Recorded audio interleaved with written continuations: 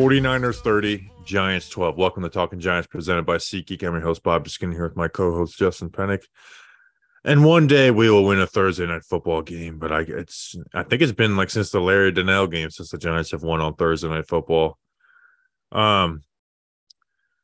Justin, hey, this game was 20-12 in the fourth quarter. This is a game, Justin, where the 49ers were just more talented, right? I think this ties into the Cowboys game, where you came out of that Cowboys game so excited for the season, and you didn't look at it as, oh, the season's over, but you did look at it and like, you know what? They are not ready to compete with the Cowboys, the 49ers, the Eagles, right? And I think it's specifically those teams are obviously the top of the NFC, but more specifically that those teams have pass rushes across the board where they have four and guys that can rotate in that are good pass rushers with the Giants' bad offensive line. And they're also spearheaded by Defensive Player of the Year candidates. You know, the top three players for Defensive Player of the Year are Nick Bosa, Micah Parsons, and Hassan Reddick. The Giants just up front, especially without Andrew Thomas, without Ben Bredeson, just can't hang with the best pass rushes like this in the NFL. What will tell the story on this season is, do you belong with the teams like the Seahawks? Can you win a game versus the Bills or the Dolphins? And can you protect enough to operate on offense against teams that don't have the best pass rush but have solid pass rushes? Yeah, for sure, man. Even for me, this was a little bit of a back and forth emotions-wise, this game. It's like, oh, how should I feel about this game? Because on one side, you can say, despite so many guys hurting out, the Giants were in this game for a lot longer than they should have been. But at the end of the day, it was never really that close. There was never a semblance of a chance for an offense tonight, an operable offense. You feel good about the defense in some aspects, but then there's a ton of other areas that make you concerned, like tackling, allowing yak, and third down. All three of those things tie into each other inevitably. So in the end, I think this game really hurts because of how close it was at one point. At one point, down by 5, down by 8 in the second half, like you said. This game hurts because of how close it was at one point, even though it was never really that close to begin with. I don't know if that makes sense, but it makes sense in my head. Well, there's just a clear talent gap, right? There's a clear talent gap, and the 49ers, like, they played their game, right? They didn't make any big mistakes, and that's kind of what the Giants need to live on, and the Giants need to play mistake-free football, and they didn't do that for them to have a chance in this game.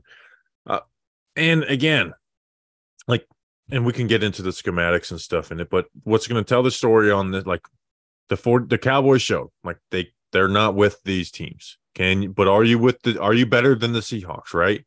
And then are you good enough to win versus teams like the Bills or the Dolphins? I'm not saying you beat both of them, but win games like that. So, and obviously the Cardinals game, as fun as it was a little frustrating because that was a bad team. You shouldn't have. But let me throw this question at you, because you're talking about, well, can we hang with teams like the Seahawks, the Dolphins, the Bills? I think the Bills and the Dolphins are in a little bit of a different conversation than the Seahawks.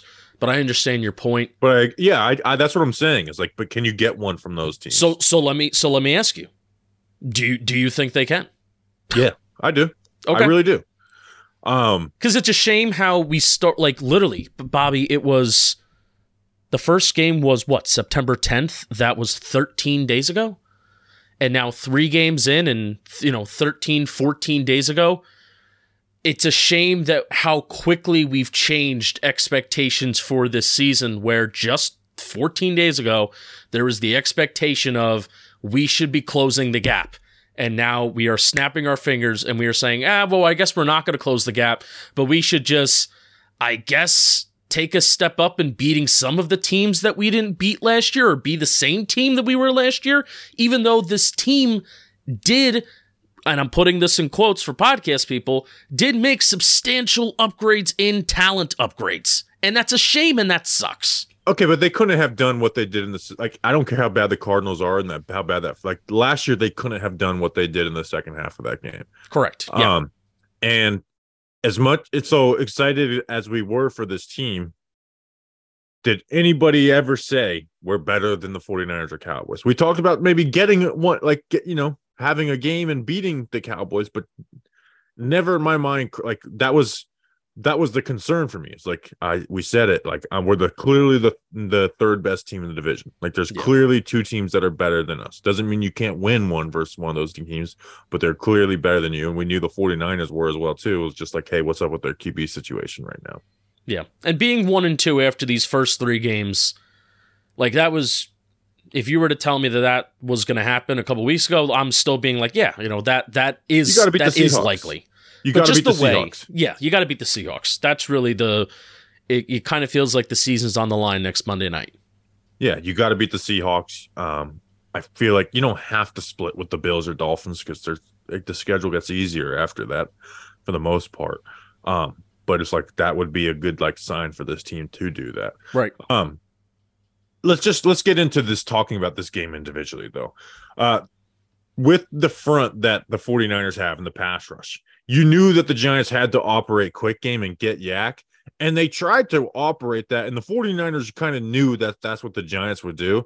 Like Wan'Dale Robinson and Paris Campbell, their slot receivers, they had 10 catches, but it was only for 45 yards because the 49ers knew that, hey, when they get in 11 personnel and shotgun, that they're going to try and work quick game. That's what we've given up this year against other teams, that they're going to work the quick game. So we're going to pounce on that quick game though. And we know that we can pounce on it because their offensive line isn't going to give them time to win when they're not keeping extra protection in. And that's exactly what they did. I mean, Paris Campbell averaged half of a yard of yak per reception. Not even a full yard of yak per reception. Next Gen didn't have the Wan'Dale numbers, but Wan'Dale wasn't adding very much yak either. I'm actually, whenever the yak numbers do come out for the game, I'm going to be, that's the first thing I'm looking for on Friday morning is for those numbers, because they couldn't get any yak. And this was a game where you kind of needed that to happen. I wonder if they registered enough targets or catches. Usually you got to be qualified on Next Gen's site, you got to register enough catches. So I wonder if that's actually going to be listed. So yeah, I'm just saying when you look at the game, but Campbell was on ESPN. Campbell was the only one who registered for that. And hey, when they had the quick game and some, obviously when you're throwing the quick game, you're compensating for your offensive line not protecting. Like DJ, and again, this was updated in the game, like in the fourth quarter, so I don't know what the final numbers were, but when he was clean, he was 14-17 with 111 yards, which sounds good, but still, it's only 6.5 yards per attempt, which essentially is putting you in a situation where anytime you have any mistake on a drive, it screws you, right? Gary Brightwell dropped the first drive of the game. Yeah, Gary Brightwell dropped the first drive of the game. Darren Waller had 2 drops. And for the love of God, can we stop? It's like 2020 all over again. Stop making drops interceptions. Daniel Jones, who was like number 1 and not turning over the ball last year, you're going to go through the first 3 games of the season, says the guy has 4 interceptions. 3 of them are tipped up by 2 by Saquon, 1 by Darren Waller. So when you make mistakes like that, and then DJ missed Darren Waller on that crosser on 3rd and 11 where he was high. Yeah. There was also, like, when they got into when they did try and create big plays, right? And Dable said in the press conference after, like, hey, how come you didn't really create any explosives? Like, well, we kind of tried, but protection didn't mess up. I mean, they were lining up. There was a 3rd down where they kept 8 guys in the block, and they triple team Bosa, and JMS gets beat 1-on-1 by Hargrave. Yeah, and they're running a 2-man route, and because Hyatt struggles with press, Hyatt's getting pushed into Darius Slayton, and there's nowhere to go with the ball. Yeah. So it was like even when you got into those heavy protections, well, guess what? That's more guys in coverage, and they were playing a lot of man coverage, and they were still giving up stuff there. And there was also times like early in the game, there's a 1st and 10. They ran the same exact play that Hyatt got the 31-yarder versus the Cardinals. DJ, he gets open, and DJ doesn't throw it. Now, he had pressure that was coming. He didn't have immediate pressure that stopped him from throwing it, but he doesn't throw it. And it's just, again, like we said at the top, the Giants don't have the personnel up front to win versus these teams. Yeah. Versus these teams, like I said, they are very specific at the top of the NFC, where not only do they have great pass rushers across the board, but they've got great pass rush. They've got the top. They each have one of the top 3 defensive player of the year vote getters this last season, and Bosa, Parsons, and Reddick. Obviously, Bosa and Parsons are on a higher level than Reddick, right. But still, they're consistently able to get after it. And guess what? Your 7th overall pick didn't develop, right? And we talked about how that being a big swing for this offense. He didn't develop. Andrew Thomas, your all-pro left tackle's injured. Your second best pass protector in Ben Bredeson. Well, now Shane Lemieux played his first full game since the year freaking 2020 when there wasn't even fans in the stands. JMS got beat a couple times. Marcus McKeithen's not good. I don't know why.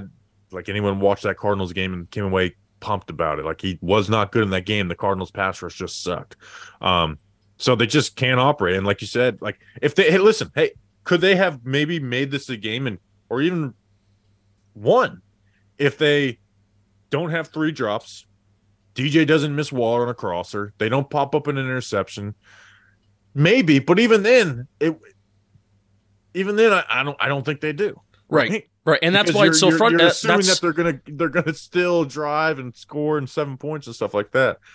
So and that's why it's so frustrating that even though like you feel like you're there, but you never really felt like you were there, and that's why it's so frustrating. And with the O-line, if it's not one guy, it's the other. There was just zero consistency across the board. Where at least in years past, you can hang your hat on, all right, we know the pressure is going to come from the right side. We know that Nate Solder's just going to be that bad guy. Even last year, the pressure is going to come from the right side with Glowinski and Neal. Whereas the first 3 games of the season, it's just been anywhere. It's coming from anywhere and everywhere. And that's really, really super frustrating. And man, Bobby, there were times even in 2020 and 2021 where we criticized Garrett and Judge, and we said that just because there's bad O-line play doesn't mean that you shouldn't take deep shots.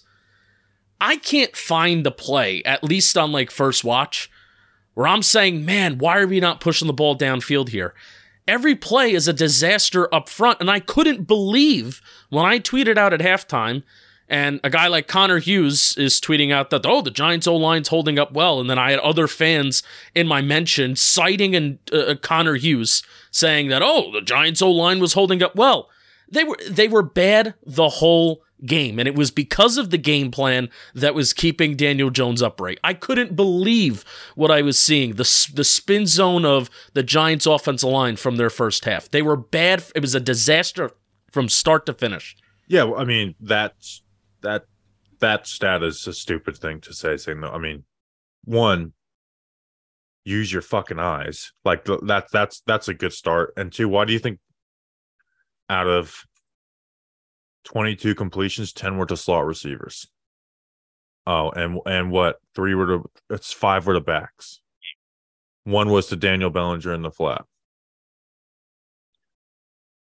You have 1 outside receiver who got a catch, and Darius Slayton. And one of them was like, they were throwing, and they tried. Like, DJ had 2 deep attempts. You got the Waller pass interference. There was another Waller target. They tried to work some back shoulder to Slayton, and then again, there was other times where they schemed stuff up where they just couldn't even protect, even with 7 and 8 man protections. And then there was other times where DJ, passes up a Hyatt that was open. The offense is inoperable with this offensive line. The Giants teams like this. Yeah, versus teams like this. And Andrew Thomas, come on, get back, man, for Seattle. I trust that he will. Probably a smart move keeping him out anyway. The Giants maybe even in their head planned out, all right, we're going to be 1-2 after the first 3, especially after losing 40-0 to Dallas. The Giants, and this is from Doug Analytics, our friend. Giants' longest drive lasted 5 minutes and 26 seconds. I believe that was the opening drive of the game, which, the cleanest and, most scripted drive of the game is that first drive of the game. No other Giants drive was longer than 3 minutes. You're not giving yourself a chance on offense when you're leaving yourself in the third and longs, and then you're relying on throwing the ball deep down the field when there's no time to throw the ball deep down the field. You're also not giving your defense much of a shot either. They also had their own problems getting off the field. The 49ers had 6 drives longer than 4 minutes as well. Let's talk about DJ a little bit more too. Why don't you talk to us about something and then we'll talk about DJ. Okay. I'll talk to you about something. By the way, per the chat, Doug Analytics again, the Giants wide receivers had 19 yards of yak. Brightwell had 22, obviously. So I guess there's some in there, but the receivers had 19. Waller had 6. I want you to guess how many, and this includes tight ends, everything, running backs, everything. So the 49ers had 441 yards, passing yards in total today. How many of that came after the catch? 229. That's a good guess. It was 201. So about a little under half. That's not great. It's one of the things that, even despite if you have bad offensive line play, Bobby, one of the things that we really thought would improve this year just because of Jimmy's and Joe's, Paris Campbell, Wanda Robinson's first game back, not going to put too much on him, but Paris Campbell, Darren Waller, all these guys are supposed to be yak guys and just athletes that just do what they got to do, and they're not doing it so far this year. Today's show is brought to you by Manscaped. Public service announcement, PSA, some say. If you didn't already know, Manscaped now sells beard products. The leaders in below-the-waist grooming changed the game with their brand new Beard Hedger Pro Kit. Now they're going a step further with their brand new Handyman. I don't even have the Handyman in the box anymore, Bobby, because look at how clean-shaven I am. I used the Handyman before we hopped on. I figured the rest of my face looks like shit because I'm getting over being sick, and I've had a fever for the last 2 days, and I'm very tired right now, and I'm running on adrenaline. So I'm like, all right, well, let me at least make the Handyman my face look nice and sharp with the clean-shaven look. If you're like me, clean shaving is a hassle. The Handyman is the perfect compact tool I could take with me on the go to achieve that clean-shaven look without all of the effort. Get 20% off and free shipping with the code GIANTS at manscaped.com. That's 20% off with free shipping at manscaped.com when you use code GIANTS. Hit the refresh button with Manscaped. Bobby Skinner, you'll be glad you did. Come on, pay attention in there. Let's go. We got a beautiful day. Work. Play fast. Play fast. Whoa. Here's my DJ note. It's again, something that goes both ways. Part of my brain thinks you can't have the dichotomy of having sick throws like the Gary Brightwell one, the first drive of the game, where, he's rolling out to his right, he's improvising, and then Brightwell, smart IQ play, he breaks off, and then boom, it's like a 15-plus yard play, right? And then you miss Waller later in the game, who is so big and so massive. I feel like you can't have that dichotomy, especially now that we're a $40 million quarterback. It also really just sucks that Jones barely gets the opportunity to throw from a clean pocket for longer than 2.5 seconds, that anytime he does get it, it's a play the Giants offense needs to have, or else it's a major missed opportunity. I think both things can be true. Do you agree? Yeah, I mean, there's just no margin when you're playing. And again, I want to keep it in the context of playing teams like the San Francisco 49ers, because this is not a season-long conversation. There's no margin of error. Right? So, like that throw to Darren Waller, Brian Dable said it. Brian Dable, who never gives any type of criticism at press conference, said it was a little high. It was an overthrow. Kirk Herbstreit, for some reason, didn't think it was, and it just gave everyone the green light to be like, okay, let's go. But it was an overthrow. It was on Darren Waller's fingertips. But running at full speed across the field, you can just leap like you're not. Yeah. Like you got to, anyways. Whatever. And that's also a play. We're on a third, but it's not. But it shouldn't be that big of a deal to have one overthrow. And then also, now the other thing. But here's the thing with Jalen Hyatt though, because and whenever all 22 comes out, it'll be shown. And maybe you know what, I can grab the clip from. You're gonna look at him like he should have thrown this. And that is something that we saw it after the Arizona game and talked about how it changed. With Hyatt, you are going to have to put more trust in him than you do any other receiver you ever had. He is not going to be someone who it's like, okay, when he stacks the corner, you can throw it to him deep. Or when this safety doesn't. He is someone that when it's like, you got to let it go because you just have to trust he's going to win because he's going to win on those, right? So that is like if there's one criticism coming out of this game, because I'm not going to lose my mind over fucking one overthrow at Waller. Like criticism with coaching. I'm saying with Daniel Jones specifically. Oh, okay, got it. Yeah, is like, hey, you gotta trust that Hyatt's going to get open deep because he does. So even if it's not open, like you have to trust, like, hey, as long as like the safeties aren't totally bailing, like he's gonna win that because he does. So that's if there's one criticism I have of Daniel Jones coming out of this game, it's that.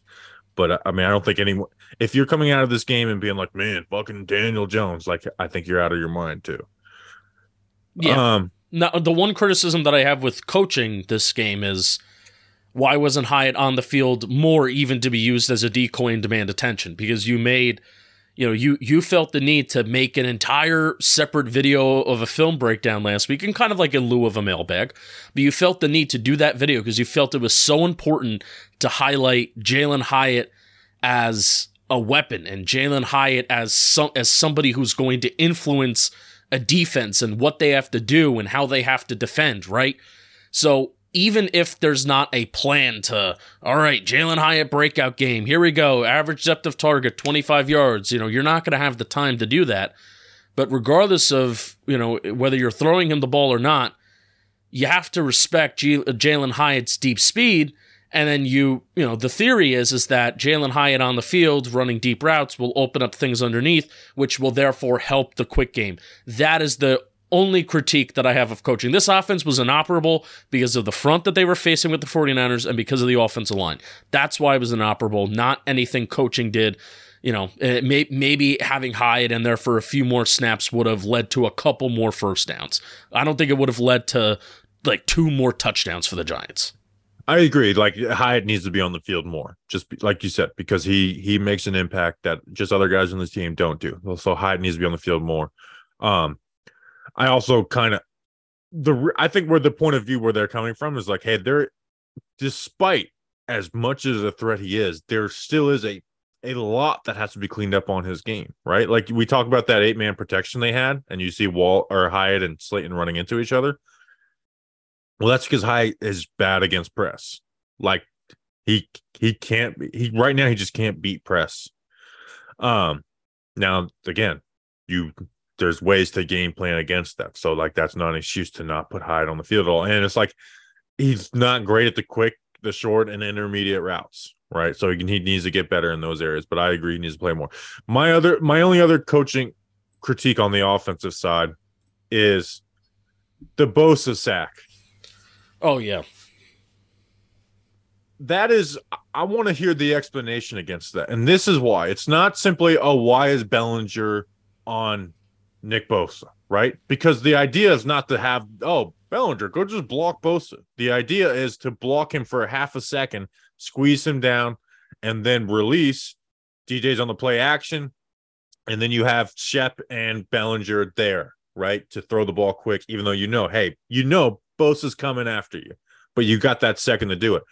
Where I don't understand it is Bellinger's detached from Bosa, and they're play actioning the opposite way. So Bosa's on the inside of Bellinger, and they're going that way.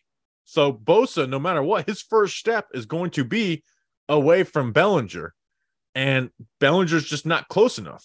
So if you can run that. I have no problem if you run that exact same play. Just don't detach Bellinger from the tackle, because you're not asking him to block Nick Bosa. You're asking him to block and release Nick Bosa. And to me, that was just like, that was really bad. Like, I just don't understand. Again, maybe that's Bellinger. Maybe Bellinger screwed that up, but I don't think Bellinger just lined up in the wrong place. I don't understand what the thinking was on that. That is, besides the Hyatt stuff, that would be the other thing I have. Even and also, I know down people at your own goal line too. Huh? Down at your own goal line too. Yeah, that's the other thing. It could have been a safety. I know people will say, "Oh, you should have ran the ball more," but I'm sorry, I am not clamoring for a team that hasn't given up a 70-yard rusher in 30 games to hand the ball off more to Matt Breida and Gary Brightwell. They had 8 carries for 22 yards, less than 3 yards per carry. the touchdown was 8 yards and it was a wham like trick type run play that they got like they ran that in the preseason. So the rest were 7 carries for 14 yards. Again, they have not given up a 70-yard rusher in 31 games now. I didn't think Matt Breida and Gary Brightwell behind this offensive line were going to be the ones to buck the trend on that. I agree. We've gotten pretty far into this episode when we haven't talked about the defense yet. Do you have anything else on the offense? No. The biggest test is the next one, as always. Well, the biggest test is how much things are heating up in the ballpark. Every team is playing to finish the season strong and make it to the playoffs. With DraftKings Sportsbook, you won't miss a moment of the baseball action.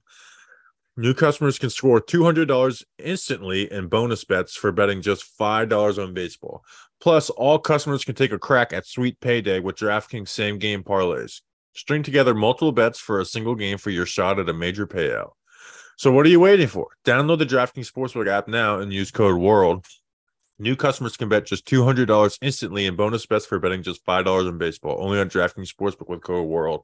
The crown is yours. Gambling problem? Call 1-800-GAMBLER. Visit www.1800gambler.net. In New York, call 877-8-HOPE-NY or text HOPE-NY. In Connecticut, help is available for problem gambling. Call 888-789-7777 or visit ccpg.org. Please play responsibly. On behalf of Boot Hill Casino and Resort, Kansas, licensee partner Golden Nugget Lake Charles, LA. Louisiana. 21 plus, age varies by jurisdiction. Void in Ontario. See dkng.co/baseball for eligibility, terms, and responsibility, gaming resources. Bonus bets expire 7 days after issuance. Eligibility and deposit restrictions apply. Be glad you did. Hey, Shula, you better hope I never get back in there. I will kick your Hey, baby, let's go out there like a bunch of crazy dogs. Have some fun. Okay, the story of the defense is not being able to get off the field on third down. Did you know, Justin, and I was watching the Next Gen broadcast, which I kind of love because I'm actually able to see routes develop and what's watch it every week. Secondary. It was the highest blitz rate in the Next Gen era. They would blitz 84% of the time, and honestly, I love it. We bitched and moaned about the Cardinals game, like, whoa, wait, why is Wink not blitzing? They're letting the third down. No, he gave us the middle finger. Yeah. Thank you, Wink, for giving us the middle finger and blitzing, doing what you do, doing the, coaching the way that this team was assembled to be coached. Now, here's the thing. They couldn't get off the field on third down. 49ers were 9 of 16 on third down. They beat them on screens 3 times. You had on that touchdown drive, you had a 3rd and 15 and a 3rd and 13. The 49ers got 47 yards on those plays for screens. But I'm not going to blame coaching for that. I'm going to blame players, right? And I went through the third downs just to show you, to see what happened. So they were in 3rd and longs, Justin. Like, just the successful third downs were an average of 3rd and 7.3, and that includes a 1-yard QB sneak. That's high, right? And I went through it. I went through all the third downs before the last drive. First drive of the game, 3rd and 5. They blitz Deonte Banks for some fucking reason, just gives Deebo Samuel the slant. Just gives it to him. Then you have a 3rd and 8. Hawkins gets beat on a Jennings slant, and McKinney is supposed to take that underneath. And McKinney is just he's playing QB spy on Brock Purdy while you're blitzing him on 3rd and 8. I don't know what that is. Then you have a QB sneak. You have a 3rd and 10. You got off the field, but Deonte Banks, an interception goes right through his hands. No one pulling at his arms or anything. Then you have a 3rd and 8 stop. Then you have a 3rd and 15 screen. All 3 of the blocks were perfect. And the next block that Deonte Banks gets off will be his first in the NFL. You have Bobby Okereke just allowing the guard to block him, and Pinnock is actually playing as strong. Well, guess what? They just goes the opposite way of Pinnock and gets the first down. Then you have a 3rd and 13 where Simmons is held, right? So that's not their fault, but Okereke is coming across the front, and he just runs into a block. He slows down to take on a block instead of just screaming at it. Now I think you can be coached better against these screens because they're coming. They've been coming for 20 games now. You have a 3rd and 5. Ronnie Bell, 7th round rookie, beats Deonte Banks for a touchdown. But not the first time that Ronnie Bell's beat Deonte Banks for a touchdown. He did it at Michigan too. Like, that was inside leverage. You should have, like, Banks, you can't lose that. You can't. You're way too athletic. It wasn't even a good route that he ran. He just ran an out route. 3rd and 12, they give Leonard Williams a roughing the passer. Bullshit. Then you get a 3rd and 8 stop. Then Deonte Banks is injured, so 3rd and 4, Darnay Holmes holding. What's new? Can't blame the coaching staff for that happening. That's just a Darnay Holmes issue at this point. Then 3rd and 8, you get a bullshit Kayvon penalty where they gave, illegal touching downfield or whatever. He was within 5 yards. Then you get a 3rd and goal stop. Then you get a 3rd and 17 stop. And then on 3rd and 2, the only time where I don't understand what was going on, they had Christian McCaffrey in the slot. They run some zone, and for some reason, they're just not covering the out route on that. So, again, tell me which one of those plays that coaching really screwed up on that. It was the players.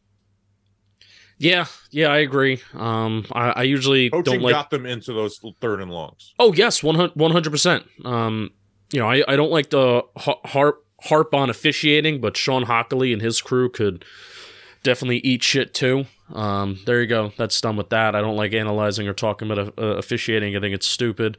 This is according to our friend Walt WBG84. First time since 2019 that the Giants gave up multiple first downs on one drive on 3rd and 13 or longer, and since 2019. Which, hey, if you're being compared to that 2019 defense that just allowed explosive play after explosive play, it's never a great sign.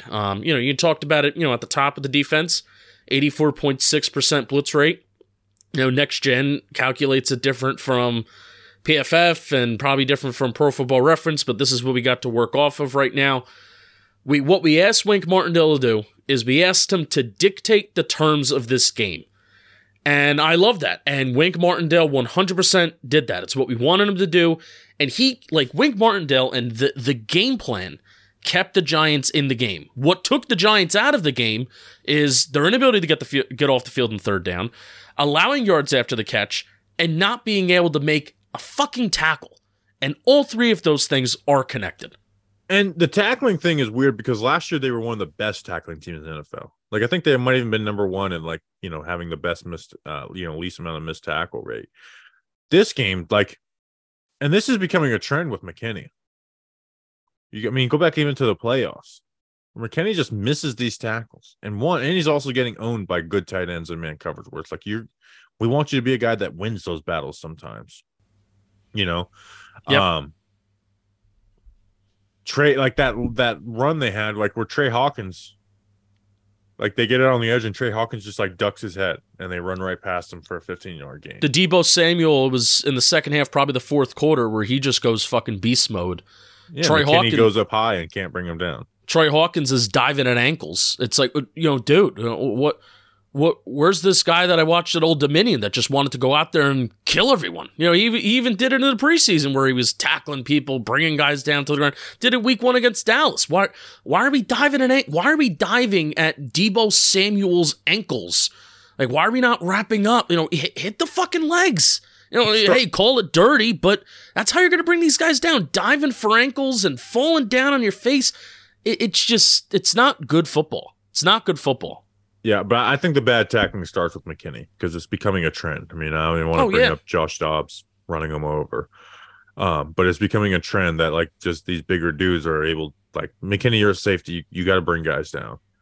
And it's strange for McKinney because I think after the end of his rookie year, where I was kind of expecting him to be way more of a physical safety, at Alabama, I'm thinking, McKinney's going to be a physical safety, maybe even an in-the-box guy.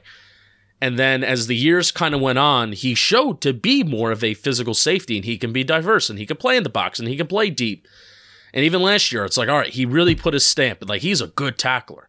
And this year, I don't know if it's something in his head about his hand or, if his psyche's just not fully there and fully back, but the tackling aspect of it has been bad.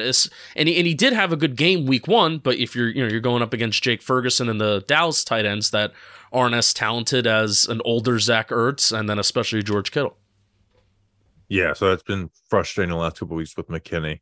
Now you do have to give credit to Brock Purdy too, right? like the Giants played the right way with their personnel versus Brock Purdy. And it's not that like he's out there being Patrick Mahomes, and he has misses too, by the way, which is like he has these spurts of inaccuracy.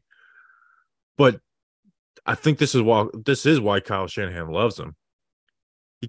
He always makes the right decision, always, right? So unless you are just able to lock guys up in man coverage, he's going to make the right decision.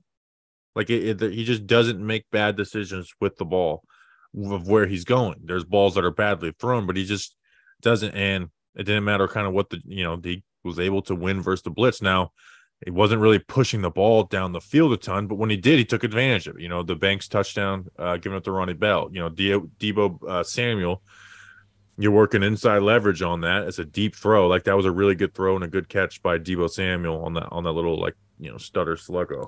That was the longest air yard. It was either the longest air yard completion or touchdown of Brock Purdy's short career so far. And also, it's just so crazy how the 49ers just make scoring 30 points so easy. Brock Purdy is now all pros across the entire roster. Brock Purdy has now scored 30 or more points in 8 of his 10 starts. The Giants have scored 30 or more points 3 times since December of 2019. Yeah, and Purdy, Purdy, 17 of his 25 completions were within 6 yards.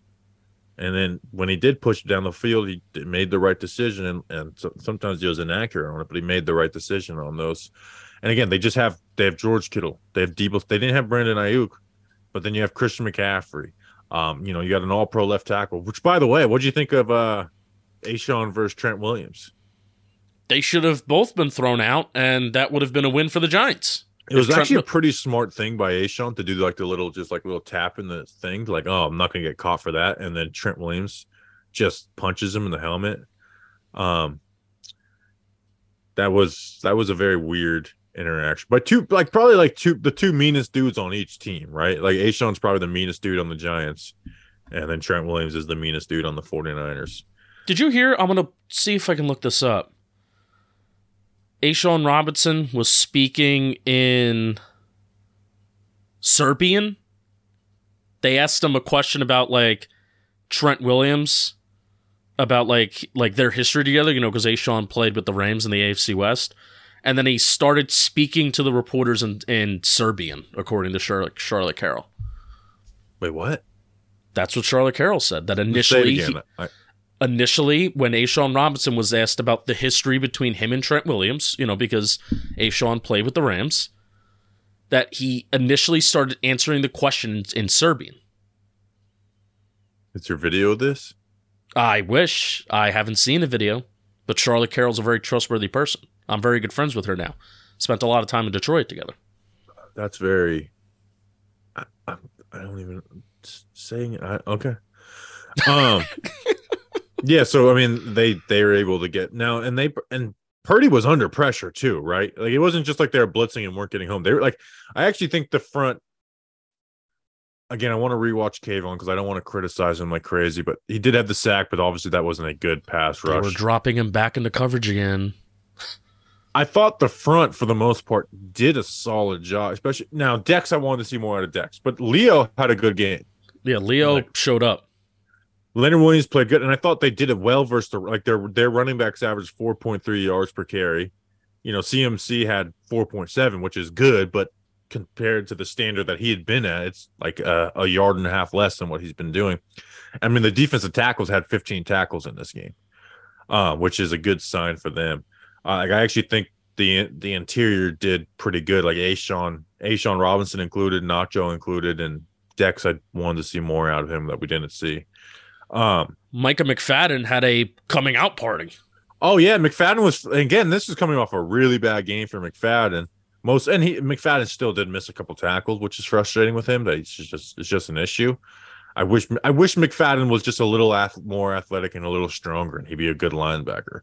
But yeah, he was flying around the field like on a defense, like in Okereke. Like I want to see Okereke start to play a little faster, because when Okereke plays fast, it's disruptive as hell. But he hasn't been playing fast to start the season. McFadden at least is playing fast. And again, 4 tackles for loss, 10 tackles. I mean, the Giants' leader in tackles for loss last year had 7. McFadden had 4 in this game. So like that to me means a little something. Yeah, for sure. I mean, I don't know how much more I have. I have some stats on yards after the catch above expectation if you want to hear that.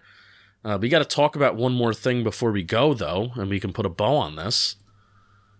Should I talk to you about it? Talk to us about it. Oh, Bobby Tell the Skinner. people about it. I'll tell the people about it. Great news. You don't have to choose between better hair growth and your health. Nutrafol provides a whole-body health approach for men that promotes healthier hair. No drugs, no compromises, just better hair. If you're losing your hair, if your hair's getting thin, or if it's falling out because you're watching this Giants team every single week, well, don't worry. Nutrafol, they got your back. They're the #1 dermatologist-recommended hair growth supplement clinically shown to improve your hair growth, visible thickness, and visible scalp coverage. Nutrafol supports healthy hair growth from within by targeting root causes such as stress, hormones, environment, nutrition, lifestyle, and metabolism through a whole body health approach. And it works. In a clinical study, 84% of men showed improvement in their hair after 6 months of taking Nutrafol's men's hair growth supplements. Take the first step to visibly thicker, healthier hair for a limited time. Nutrafol is offering our listeners $10 off your first month subscription and free shipping when you go to Nutrafol.com/men and enter the promo code TALKGIANTS. Find out why over 4,000 healthcare professionals recommend Nutrafol for healthier hair. Nutrafol.com/men, spelled Nutrafol.com/men, and enter promo code TALKGIANTS. That's Nutrafol.com/men, promo code TALKGIANTS. Bobby Skinner, you'll be glad you did. You'll be glad you did. Come on, pay attention in there. Let's go. We got a beautiful day. Work. Play fast. Play fast. Whoa. 49ers fan are finding the clips of me saying that Trent Williams should get an indefinite suspension, been kicked out of the league, and taking it seriously. Always love that. Oh, here's something. Here's something like I've always said, like when you're on social media and you see something like that, just take 5 seconds and be like, hey, maybe that person's not a total idiot and is making a joke. Anyways. Did you say Deebo Samuel shoved Laura Young and then Laura Young shoved him right back? I didn't see that. Yeah, I clipped that up. I was like, kick him out. Not only shoved the Giants coach, shoved a woman. Can't have that, Deebo Samuel. Laura Young's a BAMF. Bam. What else? I was going to say something else. Shit. Oh, here's my question to you. There was a lot of good and a lot of bad for the Giants defense. Are you walking away feeling better or worse about this Giants defense? Because I think there's an argument for both. Don't tell me I got to watch the film. Don't tell me that.